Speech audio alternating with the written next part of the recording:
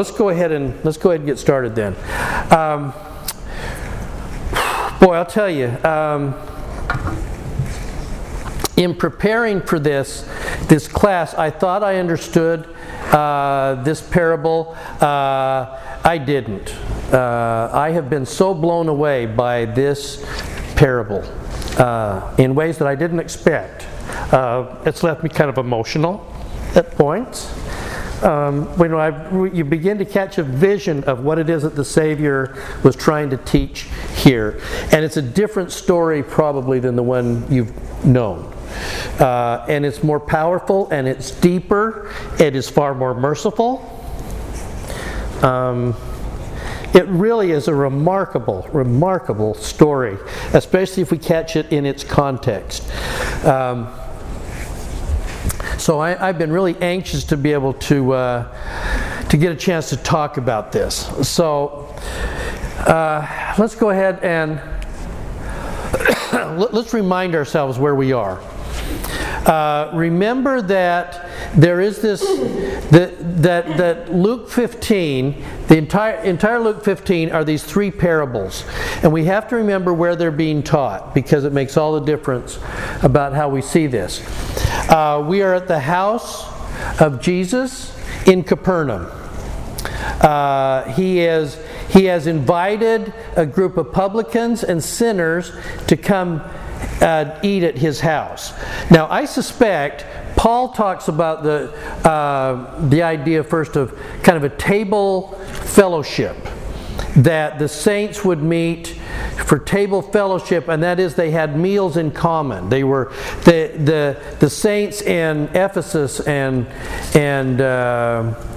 Caesarea and Galatia and all that, as they would join the way, they would join the church, they would have community meals together and have table fellowship. And that's where, remember, that was the problem a bit with those that were still steeped in Judaism not wanting to be made unclean by eating with with Gentiles kind of thing. And so breaking down those barriers. So this might be one of the precursors to having meals in common. So the Savior has invited sinners and publicans to his house for a meal. In my own mind, just my own imagination, because Nazareth had become such a kind of a dangerous place, I think his mother's there. I think his mother may be helping prepare and serve and all that, and certainly the disciples are there as well. So at the house of Jesus in Capernaum, we have three groups. One is going to be the disciples, and those that are followers. The believers are going to be at this meal. Whether they're serving or just eating, don't know. But they're certainly there. The sinners and publicans are sitting literally at his table. And they're eating. Now, how they came to come there, we don't quite know. Although it is interesting that later on the Savior is going to give this parable about the wedding feast, and the high and mighty won't show up to the wedding feast, so what does he do? Well, he sends people out to go the highways and byways and go find them and invite them to the feast. And so, in the context of this, I think they were invited. I think they sent the disciples out to invite them to this feast. That would be my own supposition, because it fits in the spirit of what he's about to do. Okay? So, they are sitting at the table. Who else is there? The Pharisees. Okay? Now, it's important that you picture this. They are watching and criticizing. So, you have disciples and sinners and publicans, and they are inside eating. You have the Pharisees and leaders, some of which are the Haredim, and they're not going to be. Where are they going to be standing? Are they going to be in the building? No, you don't go in where sinners and publicans are. That would make you ritually unclean. So where are they? Standing at the door? They're standing at the doorway. Start picturing this. Okay? They are standing either in the street or near the doorway so that they can speak to the Savior about what's going on in the place. So they're in a place where they can see it, but they're not going to be inside, so they're going to be outside. Now, where is Jesus standing? In the doorway. Remember what we were talking about last week? Who is Jesus? Good shepherd. He's the good shepherd, and he says, I am the door. So in a sense, you just got a recreation of what is really his house at that moment. It's the sheepfold. Where is the Savior standing? In the doorway.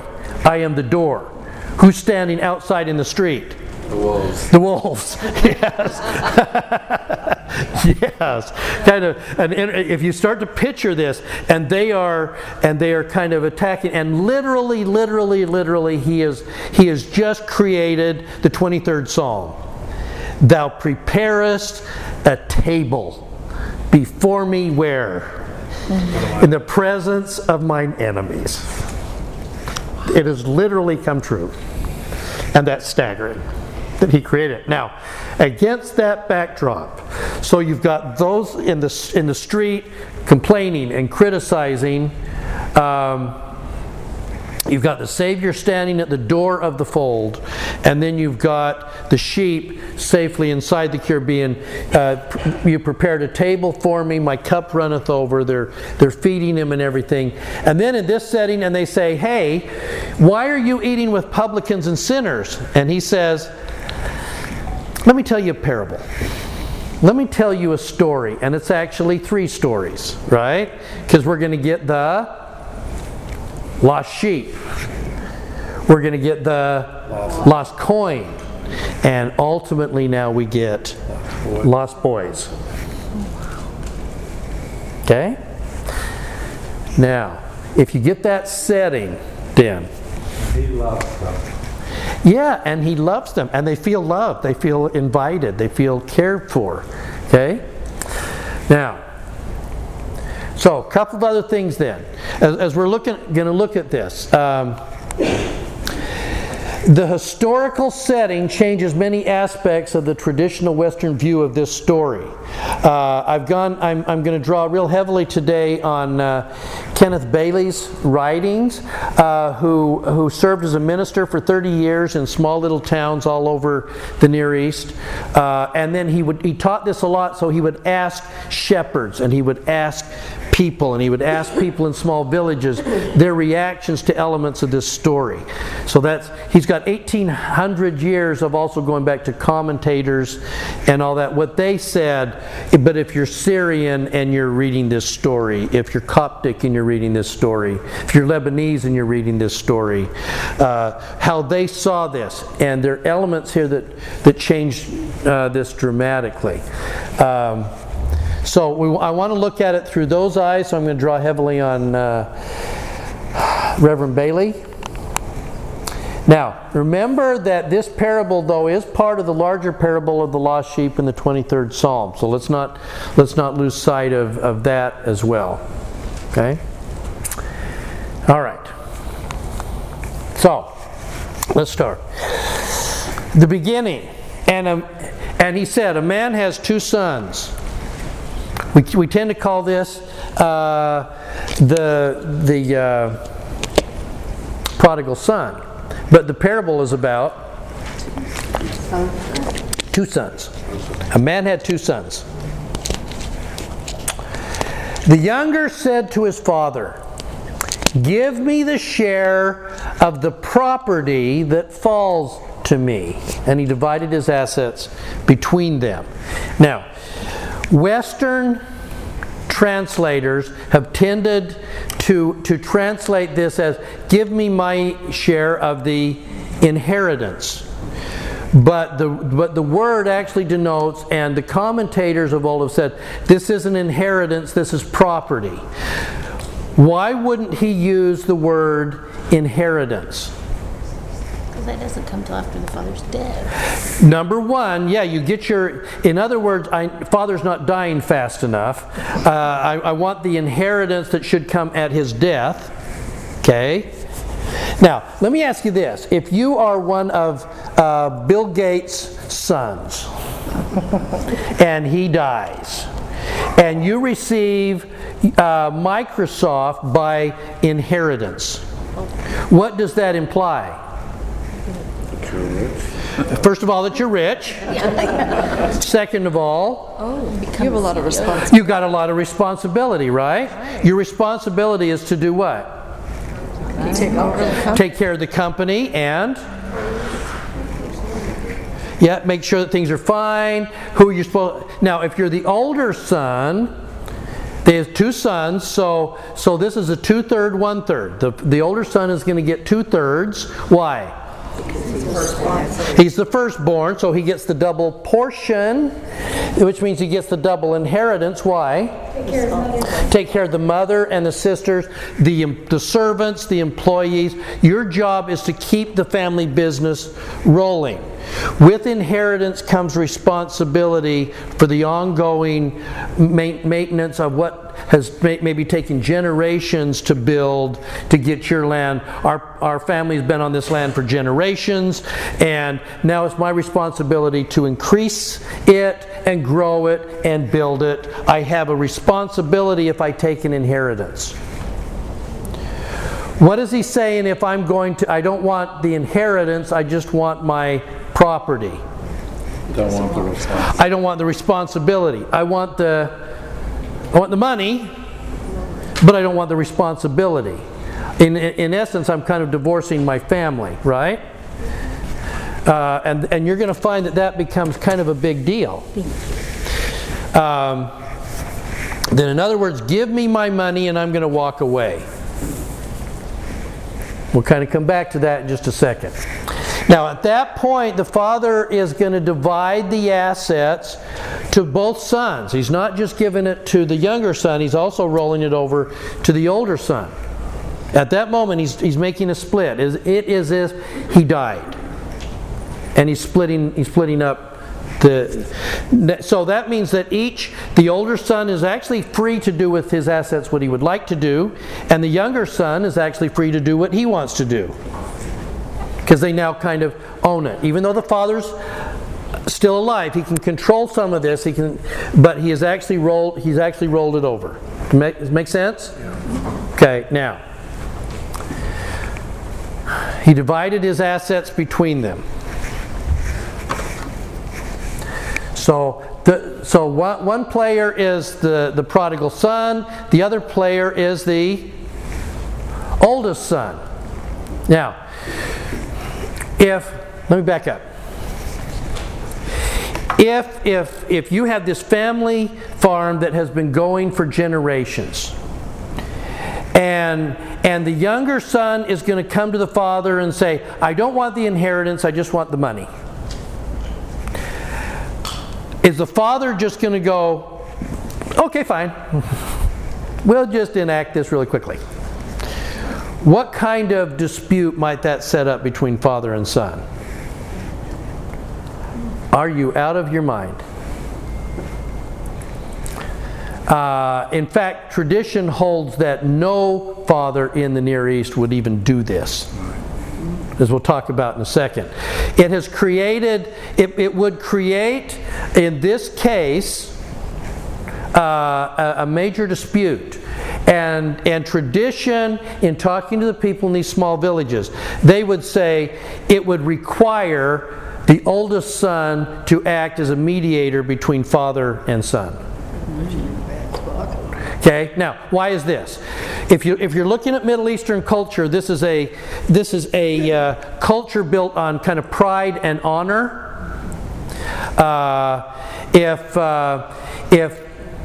I'm going to have an argument with somebody, let's say that Arjeen and I were going to have some kind of dispute about something. If we're going to have a dispute, one of us would win and one of us would lose. So one of us gains face, that the other one is going to walk away a loser.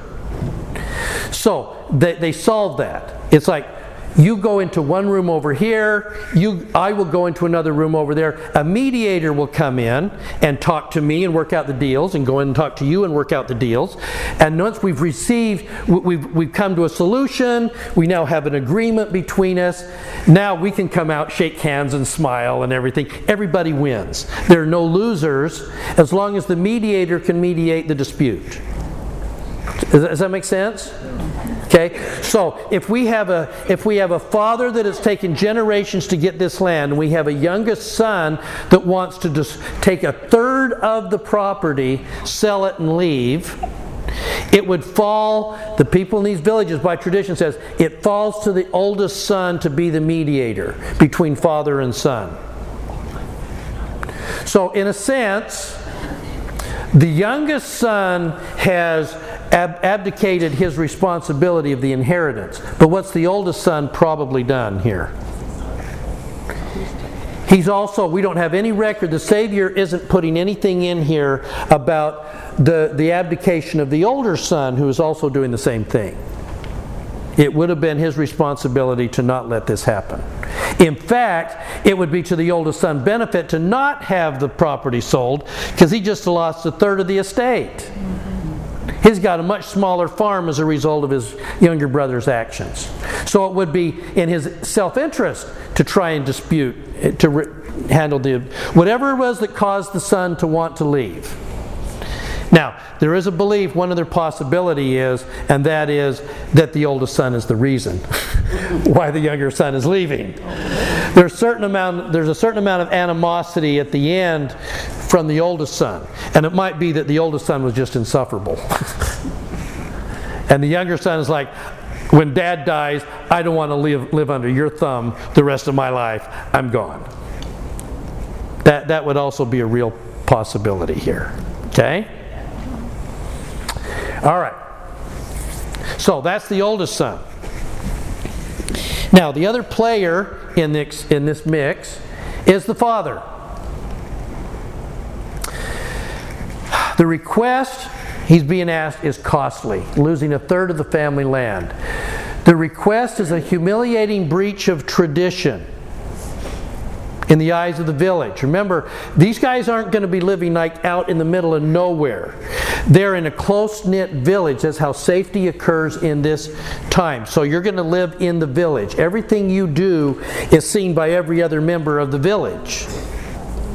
In America and other places, we want to have this is a big successful farm. It's going to be 20 miles out there. I got a Texas ranch. It could be 50 miles out in the middle of nowhere. Nah, this is a small Middle Eastern village, and they are close by in town, and everybody knows the doings of everybody else. They're all related. And they're all related, yeah. They are all related. They all know. So in essence, anything that this son is going to do is not just a breach against dad. It's a breach against uncles and everybody else. It is a slam against everybody in this village. Does that make sense? Okay. So the fact that the father is going to grant the request is a humiliation to the father. The other one is, and we need to be really aware of this, watch the father's behavior during the course of this thing. This request is heartbreaking. Not only is the son going to go out and lose a third of the family's assets, he's also going to break his father's heart.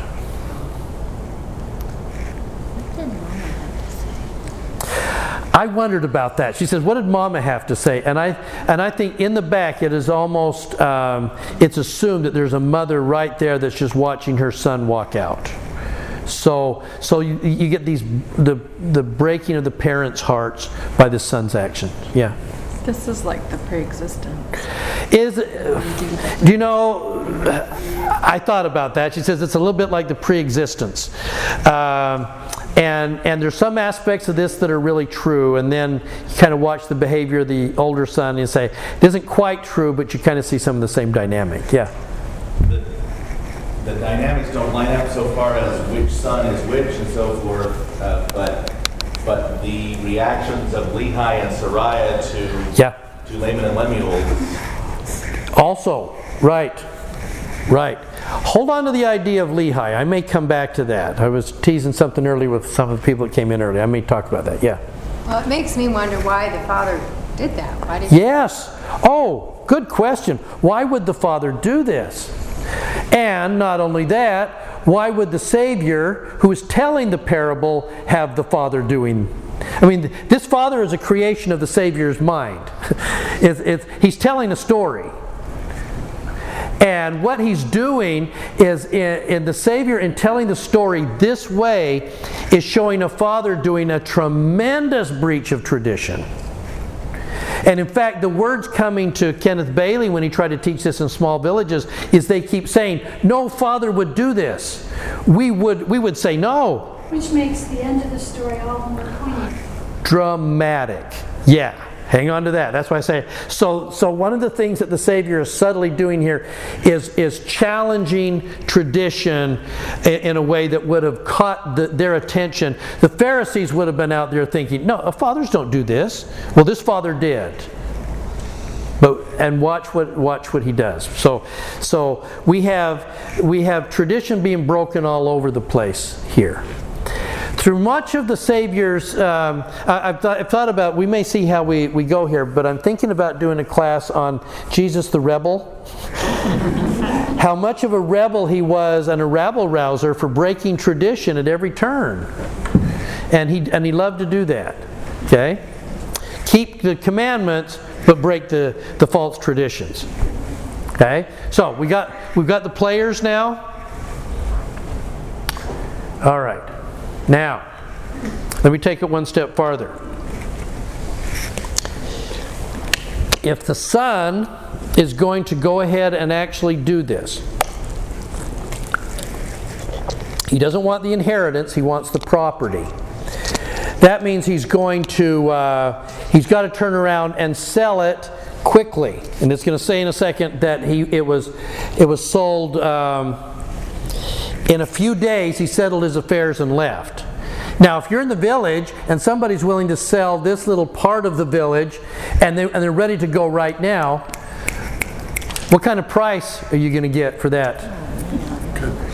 Yeah, you're going to get pennies on the denarii kind of thing. You know, it's going to sell fast because he's offering a cut rate price because he just wants to take the property and leave. Also, it's a tremendous embarrassment. You're not going to sit around for months working on and negotiating a fee for this because you're either leaving in anger or you're leaving in embarrassment. Either way, you're getting out of town about as fast as you can. Is it possible that his brother bought it? It's an interesting thought. The problem, the reason I don't think the brother bought it is that back then it isn't like the wealth was in the land. So he would have had to liquidate part of his. The wealth is in the land. There's no money in the bank. That's their wealth. That's why they're having to sell the property. You can't just say, well, let me dip into my savings, my capital expense budget, and I'll pay you off. You know. So he's going to do it quickly. Now, this tremendous breach would say that if somebody's going to then sell the family property, and by the way, property was so important back then that remember what happens in a Jubilee year? All debts are free, and the land is supposed to revert back to. This is the greatest blessing of Abraham, Isaac, and Jacob. The first blessing that Abraham was given was what? Land.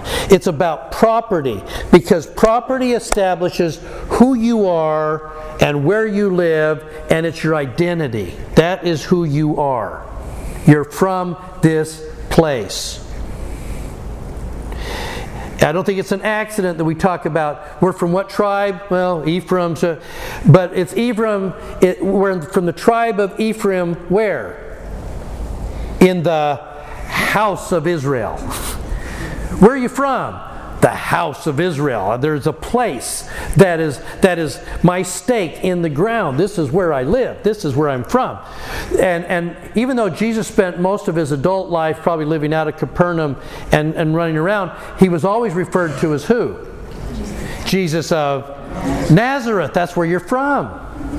Who are you? I am. That establishes your identity.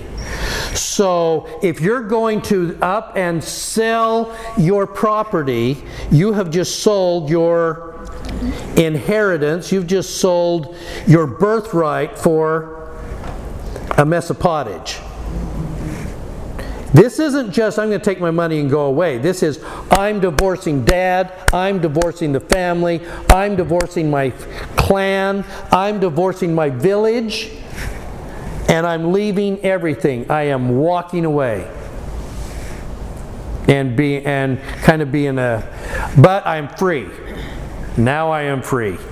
I have my brother's property, and now I am free. This is called the Mahan principle. Master Mahan is what Cain says. I am now free because I have this. Yeah. But it prompts the question for me about free to what? I mean, I'm free to spend. I'm free to be out from underneath my brother. I'm free to do whatever I want to do. I'm free from responsibility. I got money, and I'm free from responsibility. But am I correct in saying that laying down a new stake isn't the simplest thing in the world? Oh, no. But you know what? If you got money, hey, Gentiles don't care so much about land. I'm going to go hang out with them. It's about who's got the money. So it looks really, really good. If I leave this church, I get a 10% raise and Sunday's off. It is awesome. I can drink as much coffee as I want to drink, and I don't have, I am free to have wine with my people at work. I am free. I don't have to do ministering visits.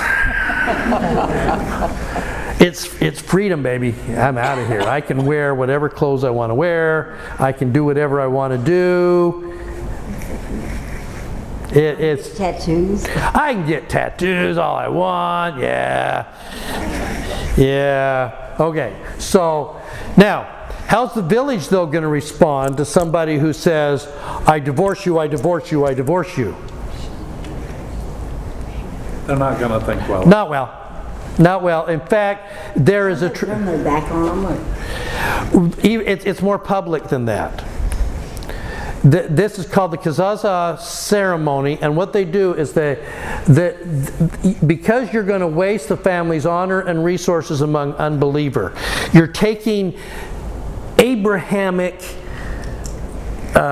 inheritance, land and property, and you're going to give it to pagans and unbelievers.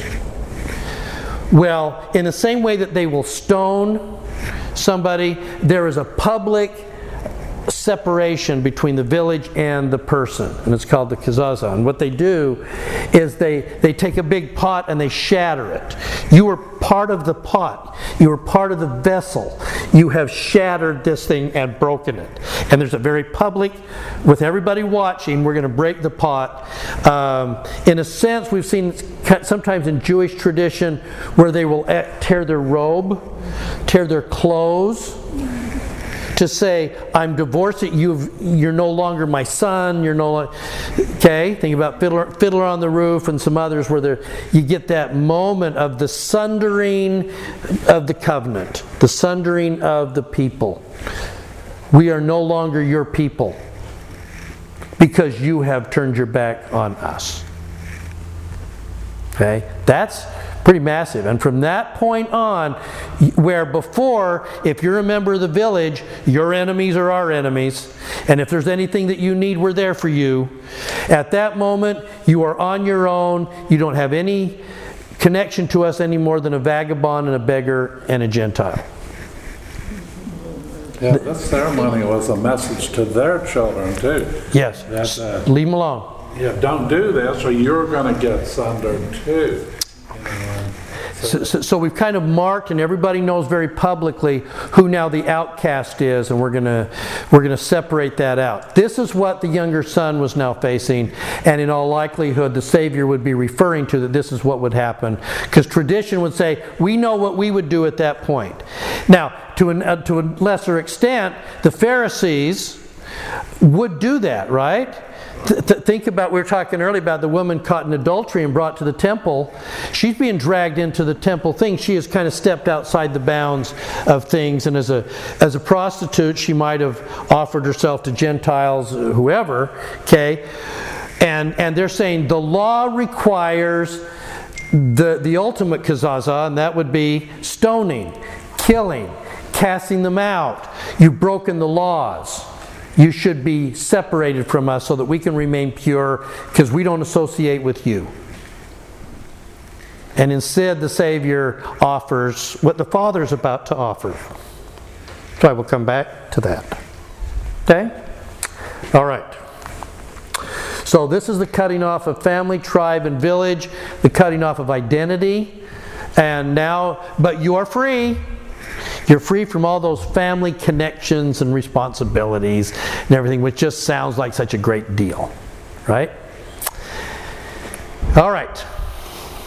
So, I find it interesting that the cost for the son is much higher than he yet knows. It sounded like a good idea right in the middle of an argument with Dad, or right in the middle of an argument with his brother, to say, well, I'm just going to take my ball and go home. I want to take what's mine and leave, and I don't have to be associated with you guys anymore. And he does not yet realize the cost involved to him. Now, this ought to be touching kind of a part of your hearts if you've had kids that have struggled, or if you've known people that have struggled and you watch them making rash decisions and you want to somehow capture that. And can't, because they won't let you in. All they can see is freedom and the ability to come and go and to be out from underneath whatever expectations are there. So this ought to hit us at kind of a soft spot, I think. Okay. So, with all due respect to Rembrandt, I don't think that's how it looked, but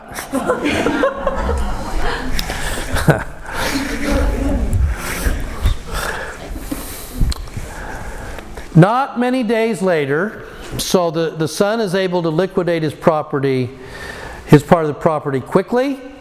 There's no way to reconcile. He sells the property at a reduced cost. And he gathered all that he had and took his journey into a far country. The far country would be the Gentiles, would be the pagans. Remember, if you're still among Israel, you haven't left a far country. You're still part of family. You're in the house of Israel. He's left the house. He's now gone to a far country. And while he's out in that far country there he squandered his property in loose living. So now he's able to spend as much as he wants to spend, do whatever he wants to do, and he's taking the accumulated wealth of generations of family and just spending them on loose living. So it's just kind of egregious at the highest level. Okay? But he's having a good time. The other thing that I found too,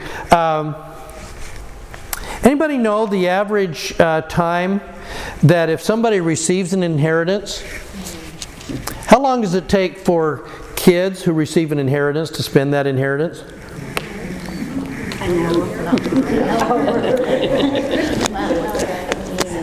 Anybody know how long it takes for somebody who wins the lottery to spend the lottery earnings?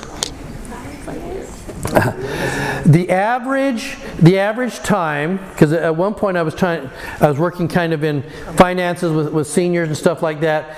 The statistics say that the average inheritance is gone in 18 months. Doesn't matter the size. There's a reason that family-owned businesses don't make it to past the second generation.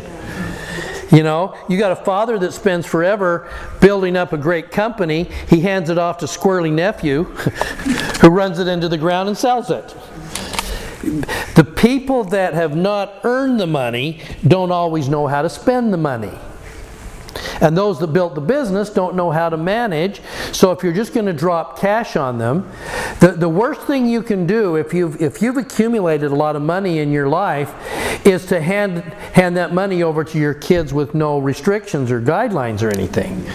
Okay? Because unless they have learned over time to be careful in their own dealings, 18 months is often how fast that goes. You have a sense with this whole story that it may not have been 18 months. It went quick because he's now free and he can spend it freely. Okay? So life is pretty good there. And then, when he had spent everything, now comes the problem.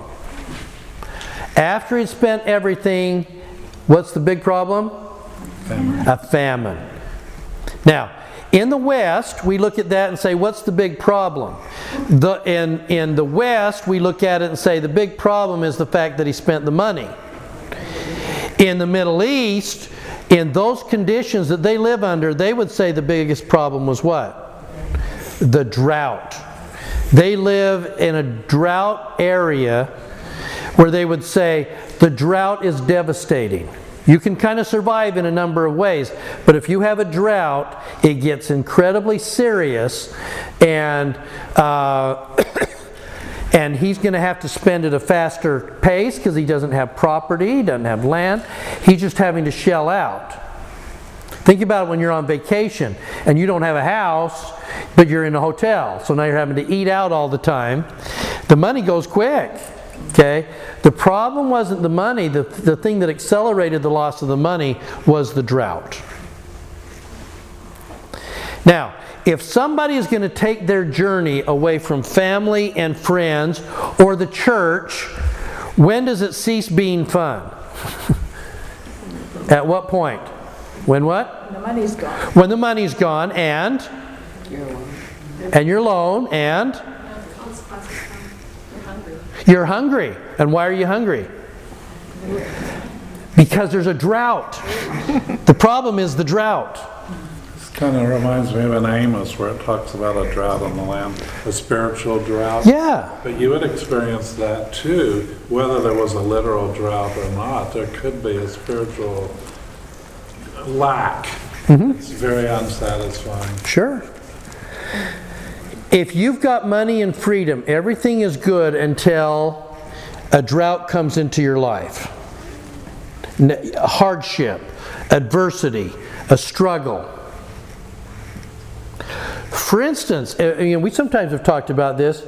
What if we lived in a time right now where you had lots of money, but we were living in drought-like condition, and people are unwilling to sell their bread at any cost? Even if you've got great, go ahead and eat your coins. Because I'm not selling my bread. I'm not. In the Mountain Meadows Massacre, that was part of the problem, was that as the Francher Party was coming down through southern Utah and they got down to Cedar City, one of the disputes between them was that they felt like on their way down to California, wagon trains have always been able to come down, feed on the high mountain pasture, but go into Panguitch and go into Cedar City and get provisions. The problem is that the people in Cedar City weren't selling them provisions. You can have all the money you want, we're not selling.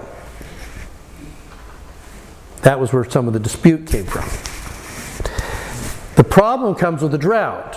For somebody who has freedom, they can still have money, but if nobody will sell, you're going to starve. And those that are struggling with adversity and hard times in their life, and don't understand what's coming after this life, don't understand the plan of salvation, and along comes the drought of adversity in your life, you're going to starve at the feast. And that's what he was running into. In the Book of Mormon that says that that Satan doesn't support his own. So it comes when there's a drought. The inheritance, the property's fun in good times, but there's a problem when there's bad times. And that's where we are. That's what has occurred to the son. Okay? Now watch what he does here. Now, if you're going to do this, and you're now away from your tribe and your family, what do? You eat crow. It's sort of like eating crow, only that would taste better. Yes. That's funny. So he went and joined himself to one of the citizens in that country who sent him into his fields to feed swine. I love that term, joined. It's almost the same word that is used in the Bible to talk about, and Adam knew his wife. It's like there's this closeness. I remember once we were in a port, I think we were in Honduras. And sometimes when we're out traveling like that, we like to pick up antibiotics in Mexico or Honduras or wherever we are. So we stepped out of the port and we asked a guy that was there. He says, "Can I help you?" I said, "Pharmacia. Where do we find the pharmacia?" "Ah, pharmacia. Come. And it was up like 2 blocks up the road. And it was like this guy had literally just leached onto us. We're going nowhere without this guy. I promise. As we're walking up the sidewalk, he's like right next to us, and he's talking to us. He's smiling. He has no English, but he knows pharmacia. I get you there. Yes. Okay. And we're there, and we finally, here's our pharmacia, and we go into the pharmacy to pick up our Zithromax that you can get cheap. Okay. But he's still standing in the doorway. You know, if he was a doggy, he would be waving his tail. He's not going anywhere. You know, we could have stayed in that pharmacy for 3 hours and he would still be standing there. Okay? And so then we're going to walk out. We've got like the 3 blocks down to the port to walk in, and he is right there with us, man. He is our buddy and our friend forever. You know, until we finally give him some money. Now he's happy and he can now go away because he helped us find the pharmacy. Well, if you're desperate, you're going to join yourself to somebody of means, right? So it says that he joined himself to one of the citizens of not just anybody. A citizen would be, in this day, a citizen of Rome. That's the big citizen. Or at least somebody of wealth and means. And so the only way that this son can survive is to join himself with somebody. Okay? At that point, he has now gone from being a son to a servant. He sounds like a bookie to me. Yeah, a little bit like a bookie. Or a mafia boss. Yeah, I'm going to find somebody. Tell me what you want me to do, I'll do it. Like he thought he was his friend. Oh, yeah. In like gambling or playing or having fun, but he was really just wanting the money. Yep, and then when the money runs out, You're just a servant. I'm just a servant. And he sent him into his fields to feed who? Swines. Wow. So not only that, now he's going to have him do things that, it might be like a mafia kind of thing. He's actually having him go against all his traditions. He's going to go in there to feed swine. That would make him, if he wasn't unclean already, now he's going to be especially clean while he's out feeding the swine. So you get a sense of how far the fall is by this son. Yeah. Well, I was just thinking that also, I mean, in certain cultures, and you know, in England, places like that when people literally ran out of money and the ability to take care of themselves, they sold themselves as an indigent servant. And in that way, Great point. They sold themselves. Yeah. I don't have anything else, but you can buy me. And I will do whatever. Okay, I will work for you. I just need a little bread. Give me something to eat. Because I'm starving. Okay? So this is where the son is. This is the moment. Okay? And he would gladly have fed on the pods that the swine ate, and no one gave him anything. So he's looking at it, he couldn't quite stomach eating that, but still, no one's given him anything. So he's not even getting that. So he's sitting in the pig yard, and he's desperate. He's kind of at the end of his rope here. Okay? So, what happens here?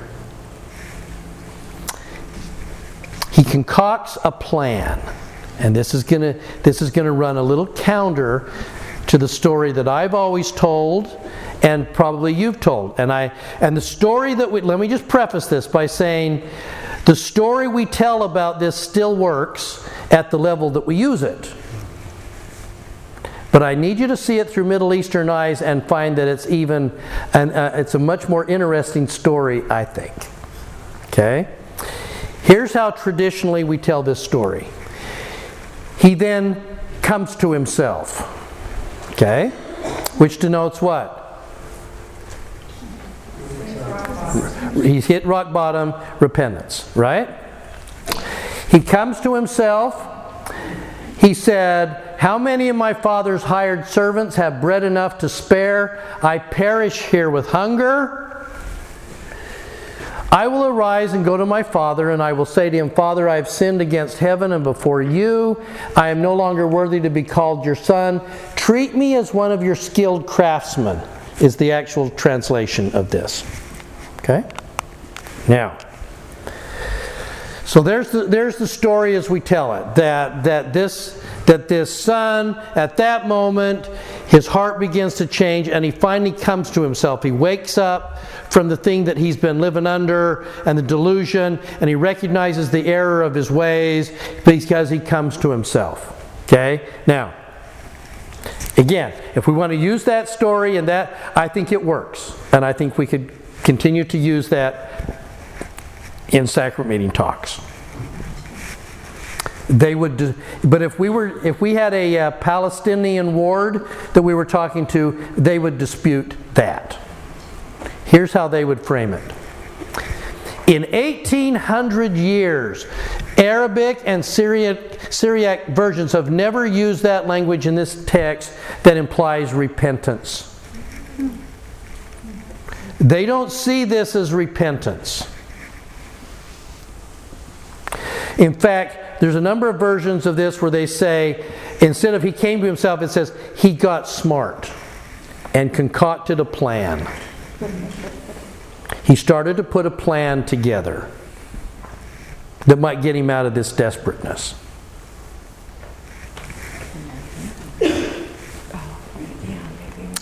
In fact, one of the ways that we get this, go to Exodus. As pressure mounted on Pharaoh to deal with Moses, he finally relented and summoned Moses and confessed, "I have sinned against the Lord your God and against you."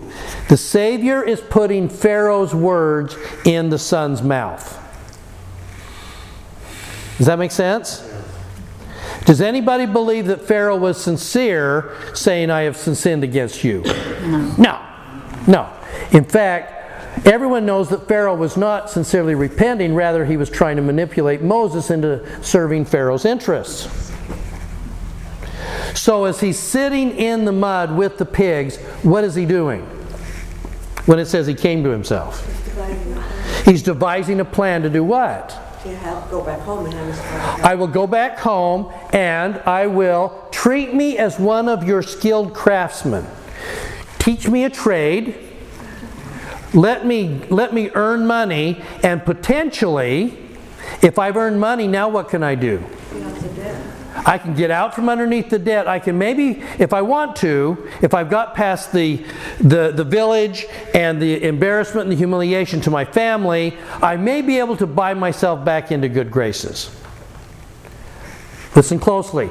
My salvation will come by my own efforts.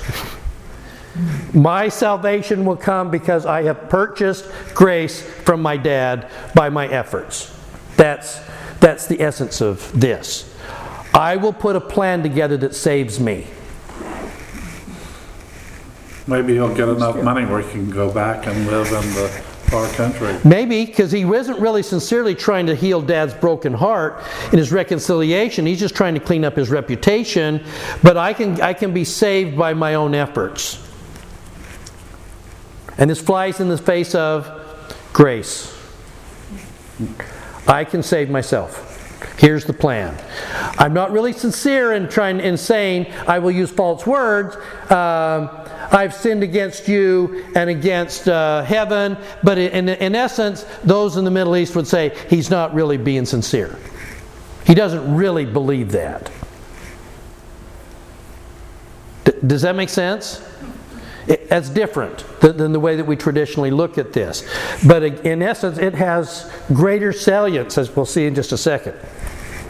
The sad thing is he doesn't realize how much his father really loved him. Yes. Yeah. Exactly. In other words, that bitterness of heart and whatever was causing the dispute caused him to not really understand the Father's love. If we're holding a grudge, or we're angry, or we're bitter, we don't understand love. And we don't understand the power of that love. The Father. And we don't understand the Father and what motivates him. Okay? Kenneth Bailey has said it this way, and I just thought this was profound. He said, reconciliation is not part of his immediate plan. He wants to eat and says so. He is working as a servant in a far country and is starving. He might as well get some job training, establish himself in a new trade, earn a decent salary, and be able to eat. Because he has not yet faced his own sin, he cannot possibly understand what reconciliation means or what it costs. I've said before, I believe that when we look at the Savior's threefold mission in coming to earth, it was to heal broken hearts, and to heal relationships. His job is to heal broken relationships. That's what he does. And then also to heal wounds and illnesses and sicknesses. It's to reconcile. That's why when he's talking about in the Sermon on the Mount, he's talking about blessed are those that seek, that hunger and thirst after relationships, for they shall be filled. It's about reconciliation. We are lost and separated from God. Okay, so he doesn't yet understand what it means. In the deepest sense, and I just think this is awesome.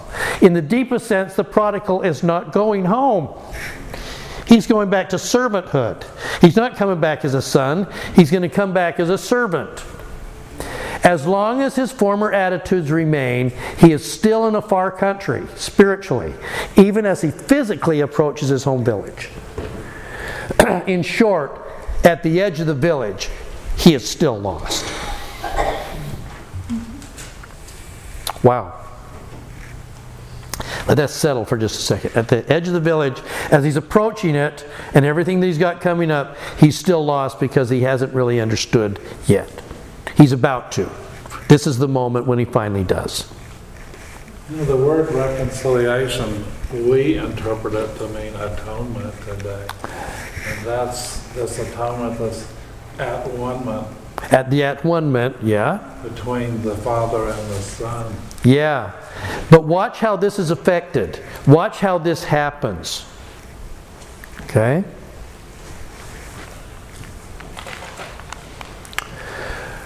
But when he arose and came to his father. But while he was yet at a distance, his father saw him, had compassion on him, and ran. He raced and embraced and kissed him. Now, from the practical standpoint, if there was indeed a kezazah ceremony, and it would be implied by tradition that would have been understood by the Pharisees that that's what would happen to somebody who did these kind of things. Okay? What is the son's danger in approaching the village? Rejection? Shamed? They don't owe him anything. No, and in fact, he may meet almost a violent pushback. There's a famine and one more hungry mouth. They don't want it. Yeah, the famine's hitting these guys as well, but they can pull together as a village. They don't need another hungry mouth. But more than that, here is the man that has dishonored his father. We all know that he dishonored his father. He sold the land. We all saw it happen. We heard every little bit of this. It's been discussed over and over in all of our discussions. We all know who he is. And there would have been almost a violent reaction against somebody who would have dishonored this honorable man in the village the way that he did. He's in danger. Well, he'd rejected them too. Yes, he'd turn his back on them as well. Absolutely. Why would we want to have this back in? And so you actually get little roving boys and stuff like that might throw rocks, and the way that they would reject a vagabond. You're no longer part of us, but you besmirched our honor. We don't even want you here. So there's a very real danger here. Now, but for an older man, an older, wiser member of the village, to then say, "There's my son down here," and he's faced with this, he doesn't just walk. What does he do? He raced. The term is raced. It's the same word that Paul is using in running a good race and receiving a crown. It's like the Olympics. It's not like he's not trotting. He's not like shuffling quickly. Okay, what does it mean to have to race? Well, if you're wearing long robes, how are you going to run? You're going to have to gird up your loins, which is you're going to have to reach behind to the back part of your robe. You're going to have to pull it all the way up, tuck it into your belt, exposing your pasty white legs, and probably take off your sandals and race through the village to get to your son. Do you see the level of humiliation and indignity for the father? There was no humiliation. He loved it. But he didn't care. As silly as this looks, Yeah, he didn't care. I don't care. I am. So if you're the son, and you're approaching with trepidation the village, and you're practicing your speech, and you're going to look up the road and see your father full out running towards you, that's the moment. It wasn't in the pigsty. That's the moment he knew. But he only knew when the father came out. When the father came out to meet him. That's why the angel turns to Nephi and he says, "Knowest thou the condescension of God? Do you realize how far he lowered himself to save you?" I also love the fact that the father was watching and waiting for him. And that to me is hard. Yeah, so for all of the brokenheartedness, he was watching for him and looking for him. Yeah. So that he's got that big concern there, but then the moment comes and now he could have watched and waited for him and stood at the gate and waited for the son to come. You kind of get that. I will go ahead and mention it just real quickly. You kind of get that idea in the Tree of Life kind of thing, that Lehi is standing at the Tree of Life in the Tree of Life vision, and people are coming, and he says, "I'm here," and they're kind of coming up. I think that's the way that they would have understood it in the Old Testament. We're going to follow the laws, and we make it up to the tree. What you're getting at this moment is the Father's not waiting at the tree. What's he doing? He condescends. He's coming down. He's going to come out and he's supplying love and grace to the shepherd. The shepherd doesn't say, "Well, we lost that one. I hope the sheep finds his way back." What does he do? He goes and gets him. And what's being taught here is go. Come out. Go out. race. Go find them. Go sweep the house for the lost coin. Go find the lost sheep. Come out and go get them. That's why I was teasing Cindy earlier. I said, I think if the tree of life thing had been later on, it might have been that Lehi, the people get to the tree of life, they partake of the fruit, and then they go searching for the people who are wandering off in the midst. We're going to go out. We leave the security of where we are at great personal cost to go rescue and bring them home. Because it's not your plan that saves you. It is my love that is salvation. Yeah.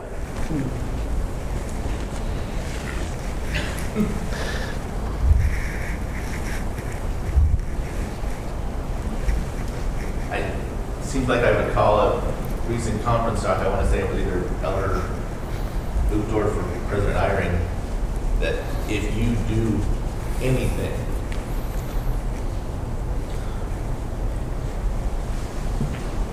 trying to come closer to God, He will reach out. He reaches out.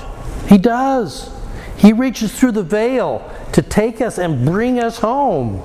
That's what He does. Okay, and that is the essence here.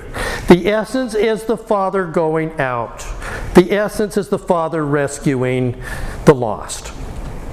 And doing whatever it takes at personal cost. Even if I look silly running through the village, I'm going to go get my son. I don't care. And that's why this is the moment the son finally realizes, I think it comes to him at that moment. All the silly plan I was concocting is stupid. Because the father is going to embrace him and kiss him.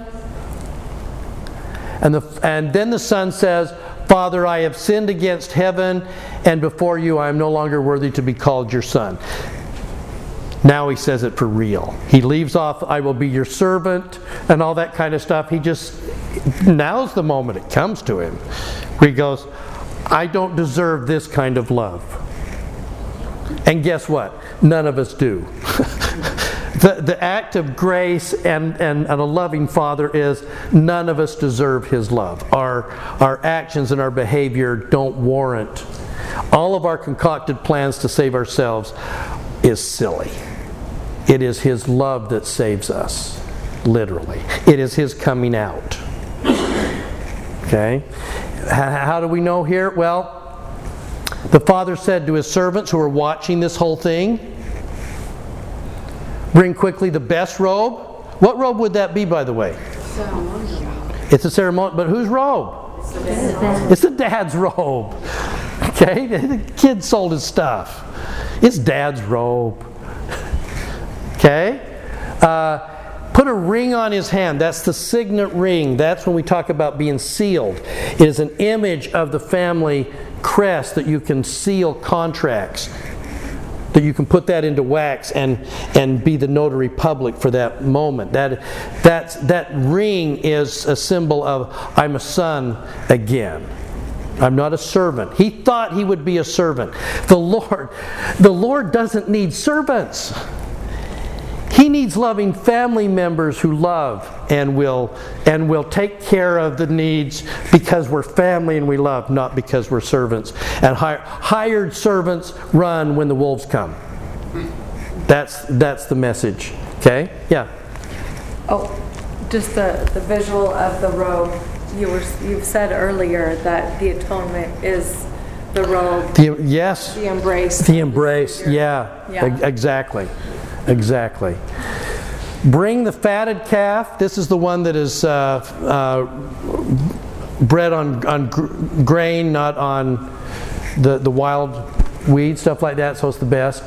Let's eat and make merry, for this my son was dead and is alive. He was lost and is found. And they began to make merry. This is the conclusion. Remember, in the first two stories of this parable, the sheep and the lost coin, there's an invitation to make merry, but the merriment doesn't happen yet. It's left out of the story. Here it's suddenly introduced. To who? Who's Jesus talking to? The Pharisees. What are the Pharisees watching? The meal. They're watching the celebration. I've got the sinners and the publicans in my house. I'm feeding them. Come in. Come join us. Come be merry. Now, here's where the slam comes. Because he's not done. Here's the response. The elder son was in the field. He comes near, drew near to the house. He heard music and dancing. Shocked I am to find sinners and publicans in his house. I'm hearing music. What is going on? They're showing up.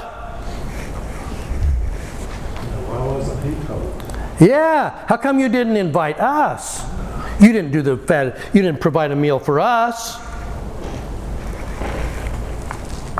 And he asked one of the young boys that are running around. He said to them, and they said to him, "Your brother has come, and your father has killed the fatted calf because he's received them with shalom.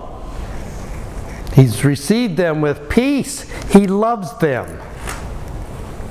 He's thrilled that they're there."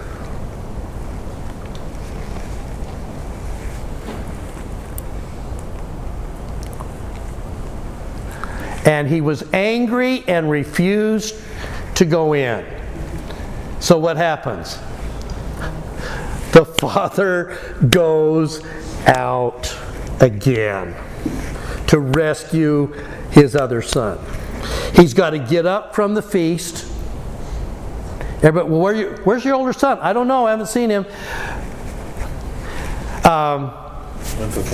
Master, yeah, your son's out there. He won't come in. What? He's mad.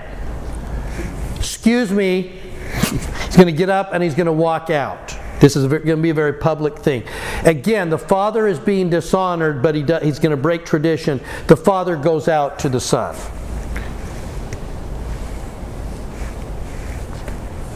And entreated him. And he answered his father, "Lo, these many years I have served you." Let me say it again. God does not want servants. God wants loving family members who love like He loves to serve, to take care of the needs of His flock. He doesn't want servants because the fear is always that they run in the face of the wolves. And if you're a servant, you feel like it's owed to you. It is owed to you, right? Yes, right. So He's wanting to bring you in, put the robe on you, put the ring on you, and make you family, and then you will love the way I love, and you will take care of business, but you'll do it from a love standpoint, not from a man, am I glad to get out from underneath this calling. This thing's been driving me nuts for the longest time, and can I have some ministering people that are really a little nicer and easier to get to? Hey. Finally got out from underneath that. Well, he didn't understand. He thought he was a servant, and the father wanted a son. You never gave me a kid that I might make merry with my friends. You kind of get this jealousy thing. But when this son of yours came, remember, the Pharisees started this whole thing with what? This. Mm-hmm. You see how good the Savior is on this? It's just so masterful. Really? This eats with publicans. They go, well, this son of yours came who devoured his living with harlots. He doesn't know that. True. He's just supposing.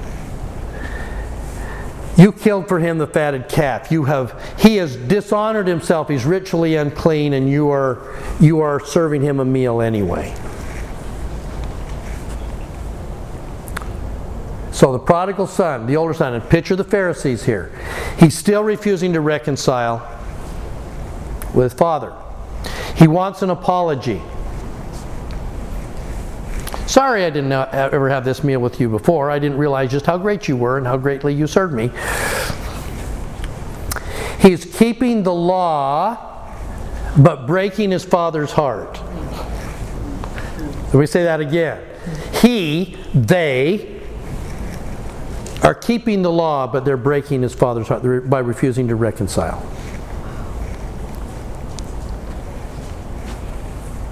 He's trying to define himself as a servant when his father is wanting a partnership with family who loves as he loves. And for this reason, they misunderstand the meaning of the banquet. The banquet is the celebration. Now, it is true story that if the people are coming to the banquet, in a sense, are they celebrating the son being an idiot? Who's being celebrated here at the banquet? The Father is. And what's being celebrated? His joy, His love, His incredible mercy. We're grateful to come to a banquet and see a demonstration of how merciful this Father is, who's willing to break tradition and convention to love and serve and reach out and bring these people home. That's what the sacrament is. It's a celebration of gratitude for mercy. Stunning when you see the levels on this. Okay, now he's going to say to him, son. Techom means it's like it's not just son. It's like dear son, my loving son. It's very, very affectionate.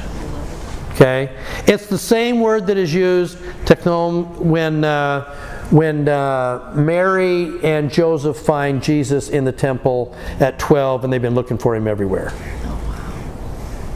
I finally found you. Yeah. You are always with me, and all that I have, all that is mine is yours. It was fitting to make merry and be glad, for this your brother was found and is alive. He was lost and is found. Okay? And I line this right up with the workers in the vineyard from Matthew 20, where the final line there is it not lawful for me to do what I want with my belongings? Is your eye evil because I am good? Thus the last will be first and the first will be last. It's that same sentiment.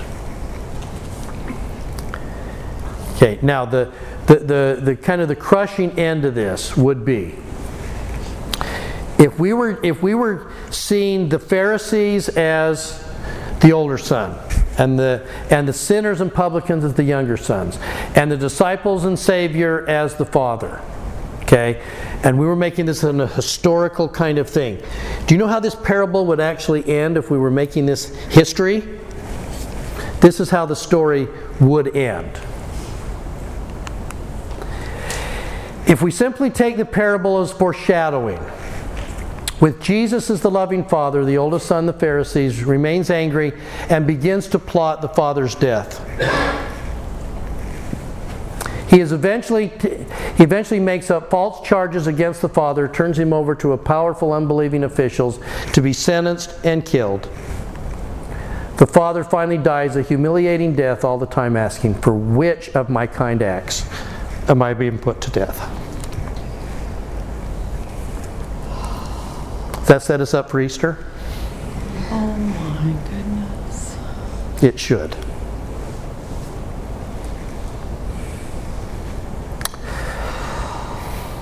Because the